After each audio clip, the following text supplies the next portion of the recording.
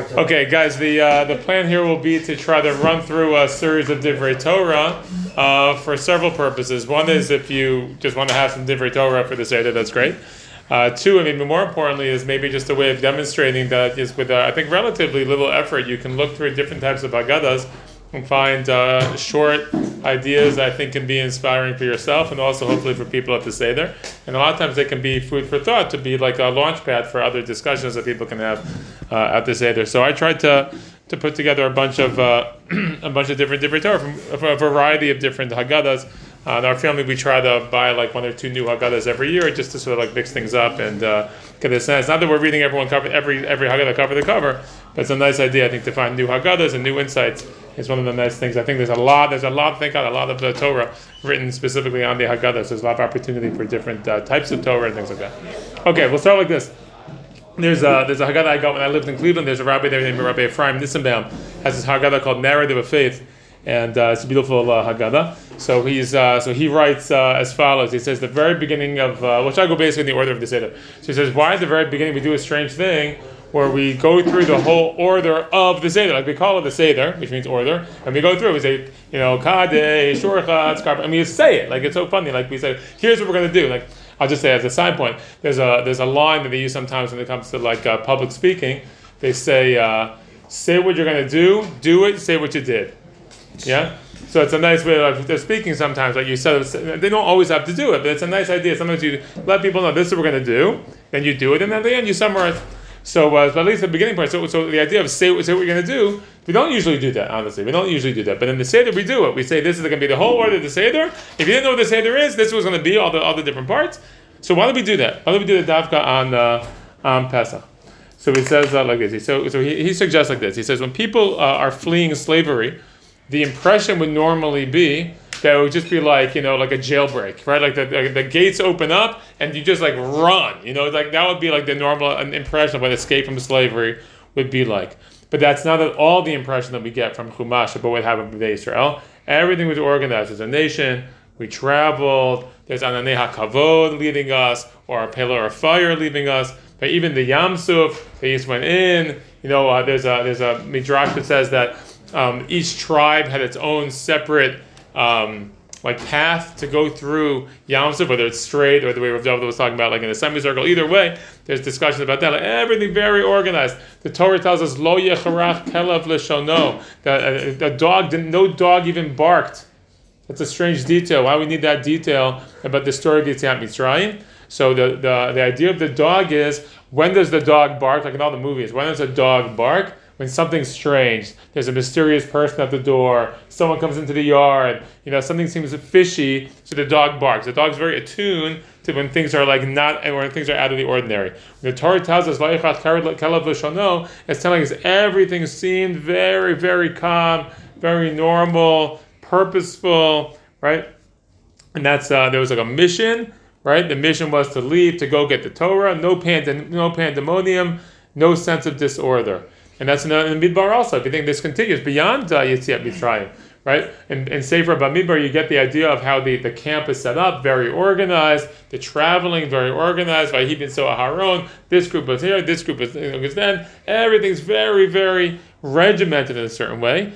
The people, the idea is when people with purpose are organized, they're calm, right? The Mako too, right? Each Makkah, had an effect on the particular population it was meant to have an effect on the particular element of the population.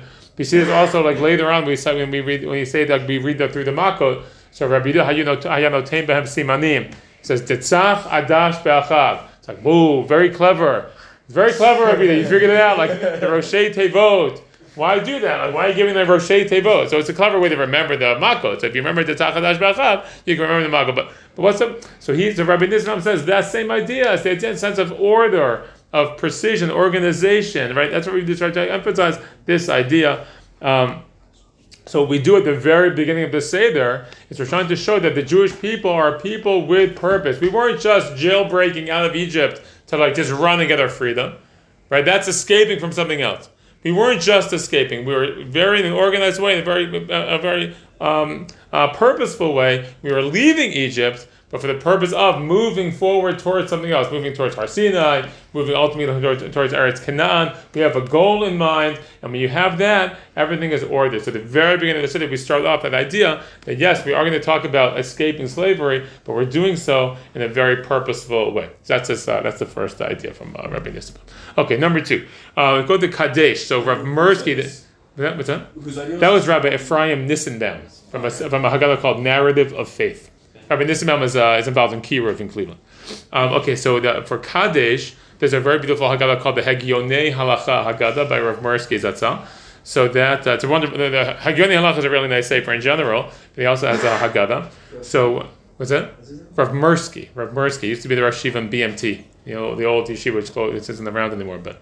Okay, so he says like this. There's an interesting distinction that the Torah calls the holiday et Chag HaMatzot Hazeh. That's why in the Kiddush, that's why it's about for Kaddish. In Kiddush we say et Yom Chag HaMatzot Hazeh. So that's the name of the Torah. But we in Chazal call it Pesach, right? Pesach Pesachim, right? Now, even though Pesachim technically is talking about the Korban Pesach too, but we also call the holiday Pesach. So why do we have this distinction? So he quotes Rav Levi Miberdichev. Okay, he says as follows. He quotes one of my favorite Gemaras in Shas. So the Gemara in Barachot, you guys probably remember, says that just like Bnei Yisrael wear tefillin, HaKadosh Baruch Hu wears tefillin. So I always thought it's like this very beautiful image. It's not literal, but it's a beautiful image. So our tefillin reflect our love for HaKadosh Baruch Hu. That our tefillin have the part in the parsha Shema Yisrael Hashem Elokeinu Hashem Echad shows our dedication to HaKadosh Baruch Hu. So the Gemara asks, what does Hashem's tefillin have? So what does Hashem's tefillin have? So if you remember, so it says, Mi ka'amcha Yisrael goy echad ba'aretz. Who is like your nation, Israel, a singular nation in the land? I found it's a beautiful image. So showing that sort of the relation, the back and forth, and how we each appreciate each other, right? Like we show appreciation for God, and Hashem Kiviyachol shows his appreciation for the Jewish people. So we do that also when it comes to the Chag. We will call the holiday Chag HaPesach, because Chag HaPesach reminds us of Pasach. Hashem, passed over or hovered over our homes, protected us in Mitzrayim, right? So we want to remember the chesed that Hashem did. That's what we're thinking about. So we call the holiday Chag HaPesach. But HaKadosh Baruch Hu, when he writes in the Torah, right, what's the holiday? What's the name of the holiday he wants? Chag HaMatzot. Why? Because he gave his commandments about baking matzah, not rushing, dafka, like rushing or preparing for the holiday that way. So the idea is again that Hashem calls it Chag HaMatzot because that represents our dedication to his mitzvot. It's like the pasuk in Yirmiyahu, Zacharti lach chesed nu'urayach. Hashem said, remember like the chesed you did in your younger years, right? Like earlier days. So that's what reflects the same idea, and that's an insight we find in the even just the terminology of the kiddush. Okay, yof. Okay, next, one of the halachot about kiddush is haseba, that we have to lean to our side. We lean to our left side while we drink the wine of kiddush. It's also true for matzah as well. So why do we do this? Why do we have this? So Rav Soloveitchik teaches there's a Haggadah that came out called Exalted Evening. I think there's several Haggadahs actually that now have the Torah of Rav Soloveitchik. Just a quick side point. It's interesting. Rav Soloveitchik, wrote several articles, but didn't really publish that much in his lifetime. Ironically, since his passing in 1993. More Svarim have come out, like a zillion Svarim come out of the Rav's writings. Some of it is just collation of other things that he wrote and said, and some of it is used from manuscripts that he had left behind.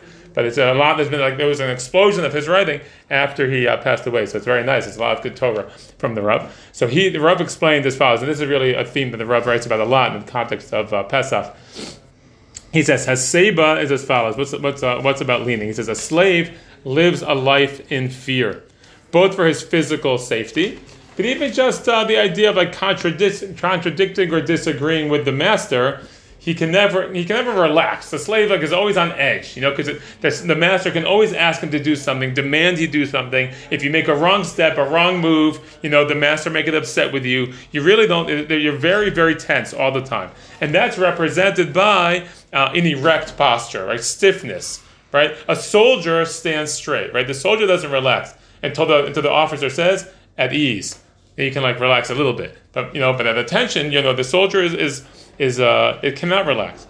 In contrast, a free man, right? One of the definitions of a free person is you can relax, And relax means, psychologically relax, but also physically. You can physically, relax your body. And that's represented by heseba. Heseba is this ability to just sort of chill, lean, and be relaxed. So that represents this idea of being a free person. Furthermore, he says that the posture of leaning represents, in a certain sense, disobedience, right? Like an unwillingness to be subservient to man's authority, right? If you have an interview, let's say, so they probably, if you ever go to and when you're in college, they'll give you they'll have meetings they'll have with you about preparing you for interviews. So one of the things they'll tell you is you should sit straight, don't cross your legs and lean back. Maybe you want to lean forward slightly, make eye contact, right? But you're going to hold your body in a particular way because you want to make an impression on the person who sort of controls your fate to some extent, right? The boss is able to lean back and relax, things like that, right? So there's a much more relaxed pose. And what we try to do a lot of times at the seder is we try to do something physically that represents how we are supposed to be feeling psychologically or emotionally. And I would say it has two elements to that, right? One is, and again, I'll never said it exactly in this detail, but I'll add to it. I think it's on the one hand, it's sort of reflective of what we're trying to feel. And the second thing I would say is we're trying to make ourselves feel that way sometimes, right? So sometimes the way you make yourself relax is to physically allow your body to relax, right? Like you can shake it out, things like that. They have this study and they say that people who physically smile, right, feel better.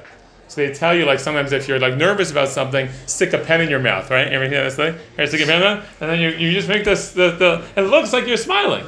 Last week. Are you talking about that?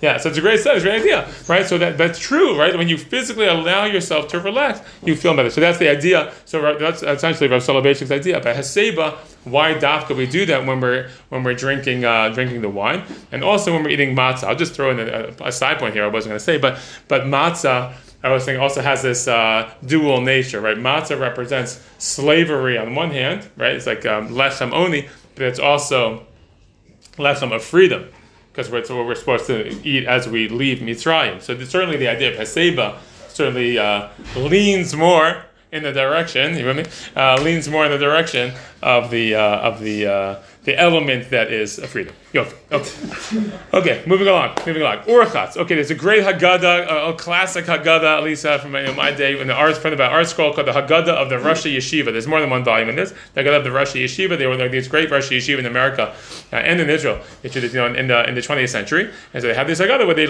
collated a bunch of Divrei Torah from various Rosh Yeshiva in the Torah world. So it's a really nice Haggadah. So they have so in Orchatz they have the following insight. It says like this: the issue of Orchatz is strange. We're going to wash our hands. Remember, we wash our hands without the bracha, and it's because we're going to eat the carbs which we dip into the salt water. So what's going on? So it says the idea of washing your hands in that context has halachic basis, because the truth is the halacha technically is if you're going to eat foods that are dipped in liquid, because those foods are now susceptible to tumah. Okay, when they come into contact with certain liquids, the food is susceptible to tumah. So then you don't want to make me metame the food, or so you want to wash your hands. And that was a takana in order to deal with because of the issues of truma. You don't know you can't make truma tame. In regular food, we don't have an issue with tumah, but for truma you do. Similar to why we wash for bread, right? Because it's a similar issue, right? Because there was truma bread, so everyone washed their hands. Now, so anyway, the point is that nowadays. We certainly don't make a bracha if you practice this nowadays. You don't make the bracha. It's a suffix whether we're supposed to do the bracha. And the truth is that there's many people, most of us probably, don't wash our hands before we eat, anything dipped in something else. Some people are makbid, they'll have wash an apple. They'll make sure to dry the apple so they don't eat an actual wet apple or something like that. But there's people who do both things. The people who do it and the people who don't do it. But the question is, okay, so let's say we're in the group of people who don't normally wash our hands. So what are we doing a Seder night for? It's a very strange thing. So one answer might be that the children will ask. That's the answer to everything, right? It's a good answer. So go do weird things, right? So we do this weird practice that, again, and it's not coming from nowhere, but we do things so children will ask. But they hear the Haggadah of Rosh Yeshiva, they try to explain as follows.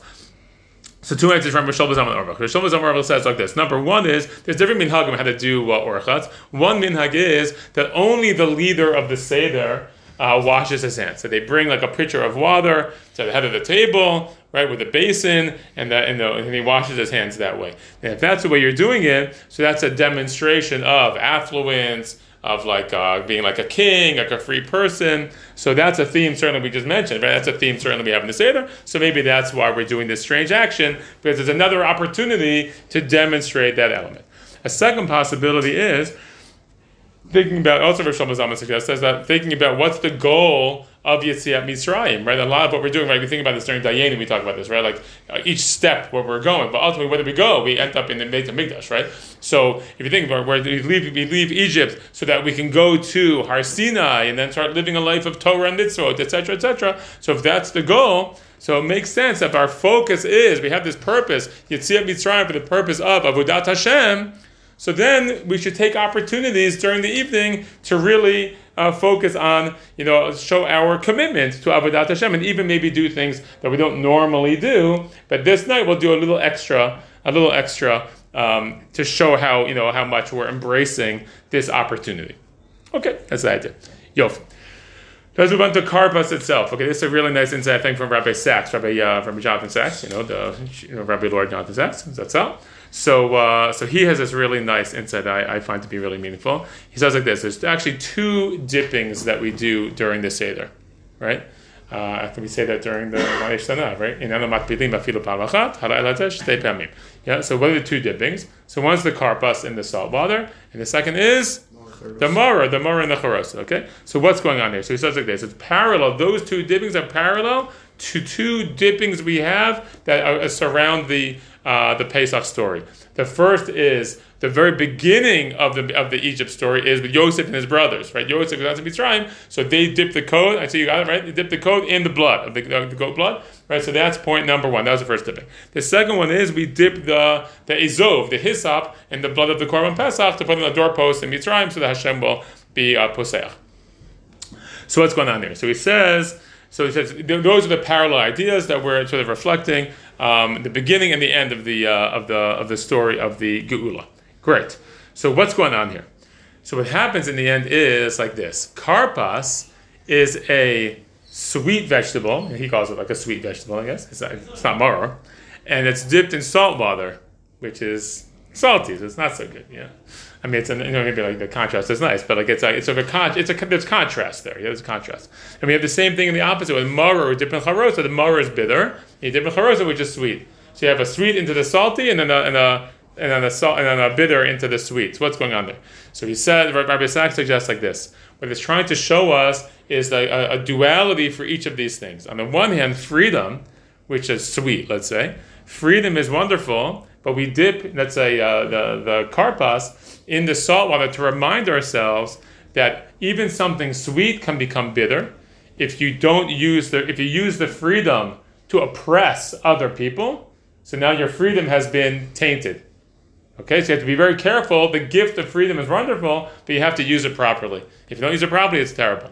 On the other hand, the opposite is also true. Slavery, which is such a terrible thing, a terrible existence, right? The maror. We dip the maror in charosa. Why? Because even slavery can be sweet to some extent. If he says, if we use the experience of slavery to unite for a common cause, which leads ultimately to freedom, and maybe we'll add in, also leads to greater sensitivity to other people, as we always recall the fact that we were gerim in Eretz Mitzrayim to make sure we have proper compassion for people who also maybe are on the edges of our society. So if you take this bitter thing of slavery, but ultimately that bitter thing can become sweet as well because we're using it for the proper purposes. So that's Rabbi Sachs. So they have karpas, which again parallels the maror. They're having these the different messages. The karpas and Yosef's coat in the blood. What's the second one? The ezov, the hyssop branch that we dip in the blood of the korban pesach to put on the walls, to paint the doorpost. Okay, Tov? Okay, great, awesome. Okay, let's move on. That is on the button here. Here we go. Yachatz. Okay, yachatz. What do we do with yachatz? Yachatz, we are breaking the matzah. Okay, just a quick halachic point, right? We break the matzah in half, and the larger half gets put aside for the afikom. Okay.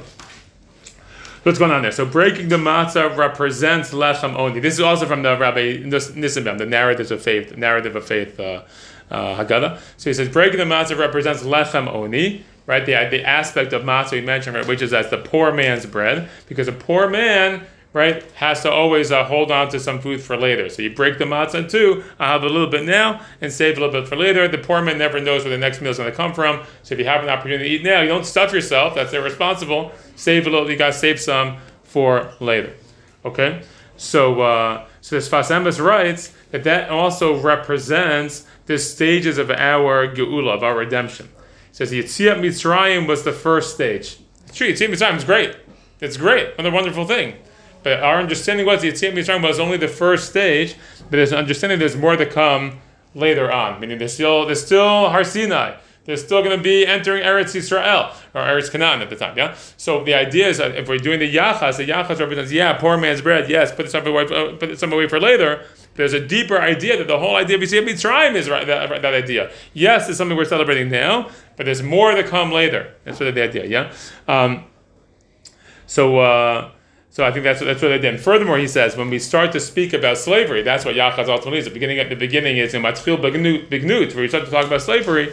So we show that we understand that even though we're in Galut, we anticipate a future redemption. There's something that's happening now, but there's always something up ahead in the future. So it's a very positive spin, right? If you think like the lechem oni is like a negative spin, right? Put something away for later because you never know when you're going to get more food. But that same idea is also very positive, meaning we can anticipate there's going to be something good later on, and that's really a lot of the messaging of the night of Yetziat Mitzrayim is about that idea, anticipating something in the future. When we're in Galut, anticipating something better, right? We say at the end of the seder, Lashana Haba Yerushalayim, right? Sometimes we're a little bit spoiled nowadays because like our experience of Galut isn't always so bitter. And some of us are privileged to be in Eretz Yisrael on the night of Pesach. It's a little ironic. Lashana Haba Yerushalayim. It feels like it's so funny that we sing it, but okay, we still do. But certainly, if you think like traditional, like for 2,000 years, the Jewish people experiencing seder while you're sitting on Galut, you're celebrating freedom when you're in Galut, right? In terrible situations, so that gives a sense of hope as well. That there's going to be another time later, when, over the horizon that will be more positive. Yofi, okay. Let's say like this. Okay, let's go into the Magid section. Okay, there's a nice Haggadah of the teachings of Nechama Leibovitz. So she teaches oftentimes a little bit more like technical things, and hopefully there's some nice messages there. So she says like this: we have the four questions. We call them the Arba Kushiyot.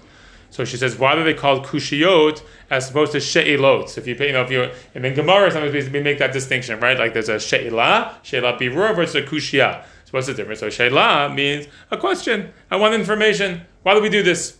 Yeah, but Kushiyah is challenging more. Right? There's a contradiction, something's out of place, so right, something's out of the ordinary, so it needs a more specific answer. So she says here that that's what we're saying. The night of Pesach, the night of the Seder, the child's asking for kushiyot.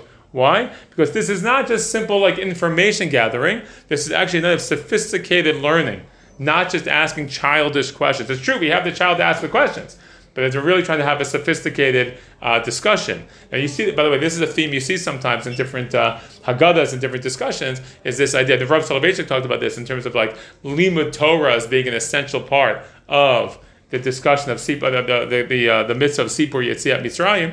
I think when he contrasted that to the mitzvah, the daily mitzvah of Zechira to Yetziat Mitzrayim, I think Reb Chaim used to point out these distinctions.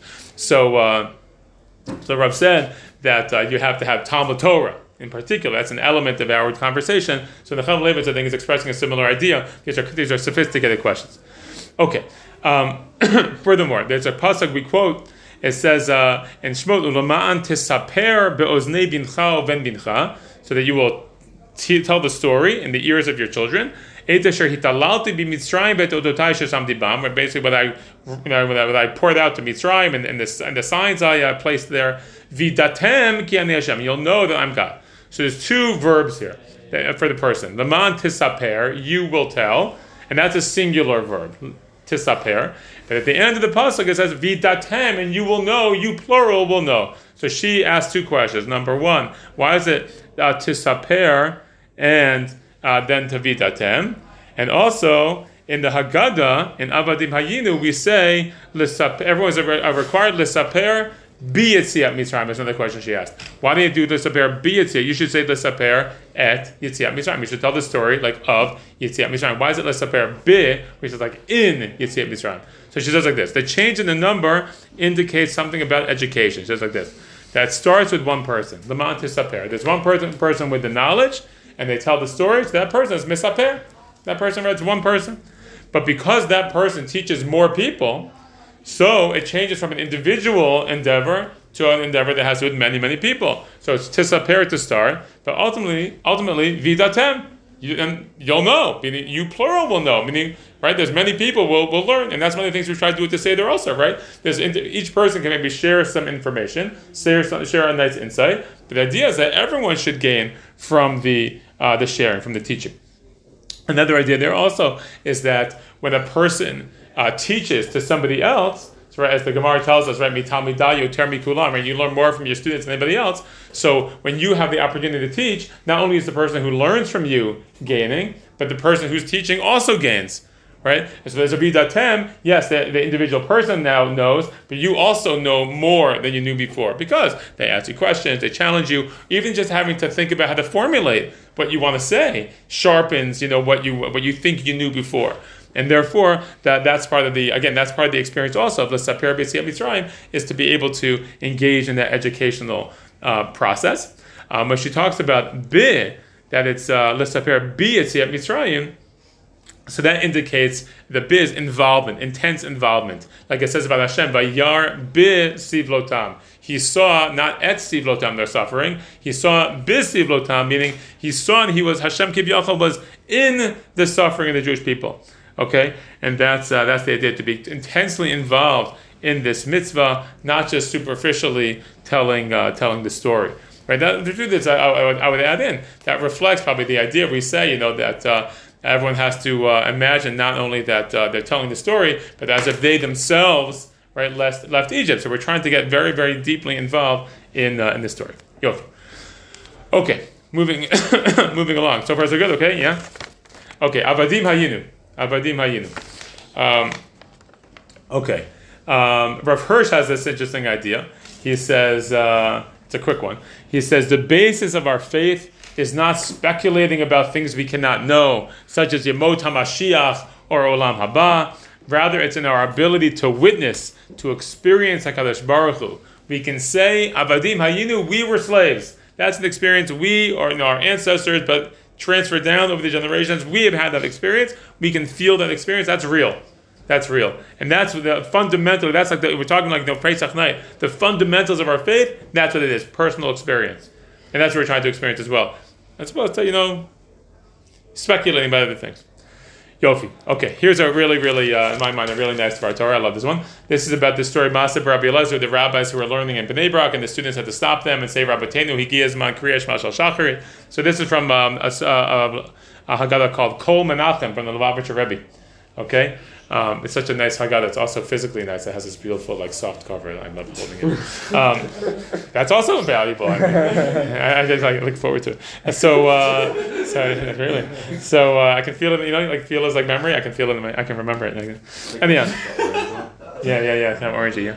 So he says he has the following. The Rebbe asked the following question. The Rebbe said, "I don't understand. How can it be that these rabbis were oblivious to Kriya Shema, that the students had to remind them?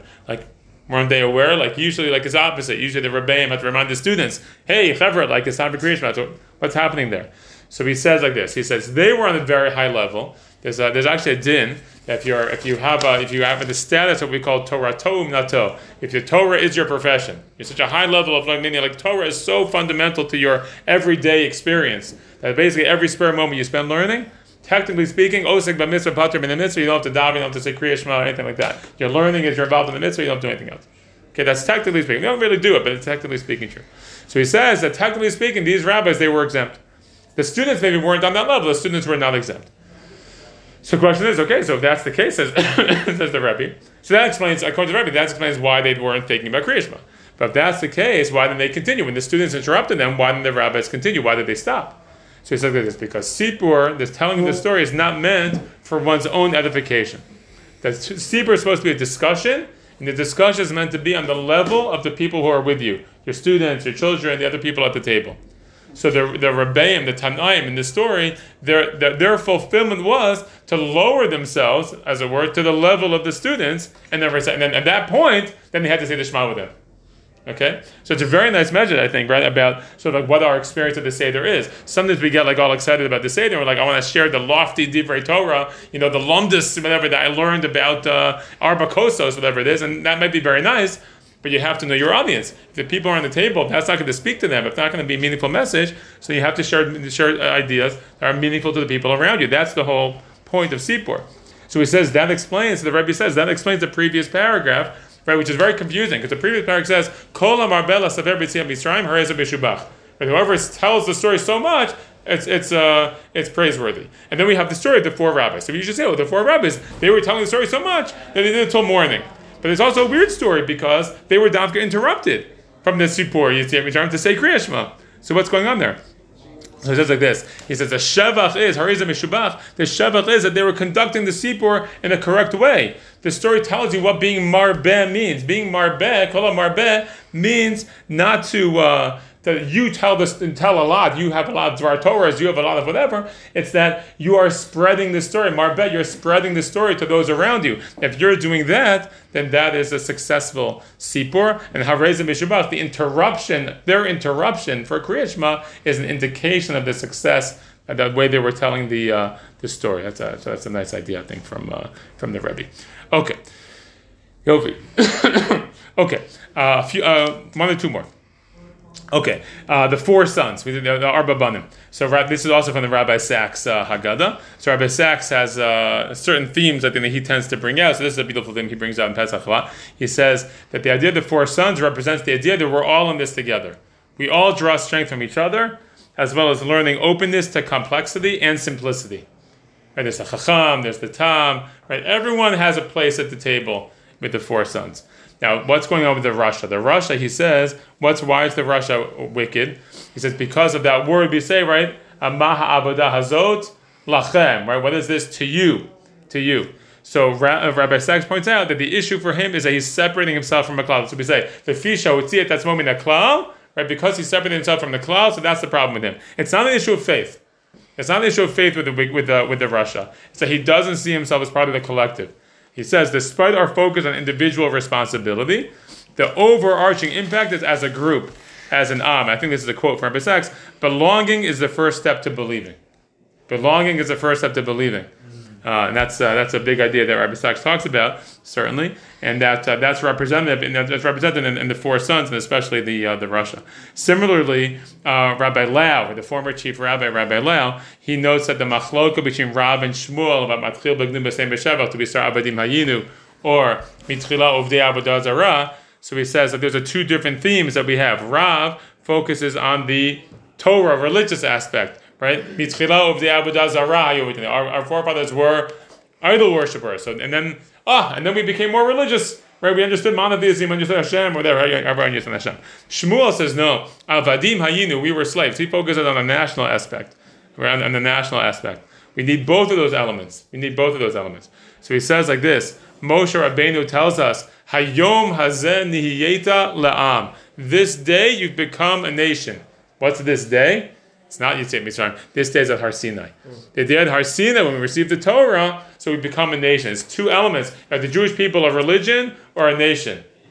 Yeah? Yes. Right? We're both a religion and a nation. We're a nation that has a particular way, a particular belief system. So both those elements are very, very important, and that's Rabbi Sachs emphasizing this idea of the nationhood. Okay, when it comes to the Einu Yodea Lishol, so there's a famous vort from the Kutzker Rebbe, which is really nice, I think relevant here. So he says that in the Kriya Shema we say, V'hayu hadvarim ha'ela asher anochi mitzvcha hayom al levavecha. These words will be on your heart. So Kutzker asks, why would you say the word should be on your heart? You should think the word should be in your heart. They should be in your heart. So the Kutzker has this famous idea, this vort, that says, no, sometimes a person is not ready to put the words of the Torah in their heart. They're not ready to fully, inculcate the values into their everyday life and to really, understand everything. But even in that case, so put it on their heart. You can teach anyways. It'll be on their heart. And eventually, maybe one day, their heart will open up. And if the words were there, right, so the teachings were there, the words will, as it were, come enter the heart. That's the idea. You teach openness. Okay, and that's it. The Eni Odeh Lishol Ad Petachlo. He doesn't want to ask questions. This person, he doesn't really know what to ask even. So fine, tell him something. Who knows? Is he ready to hear yet? Not ready to hear yet? Let's put it there, and maybe they'll be able to do that. He says, sincere questions reflect openness, which leads to spirituality.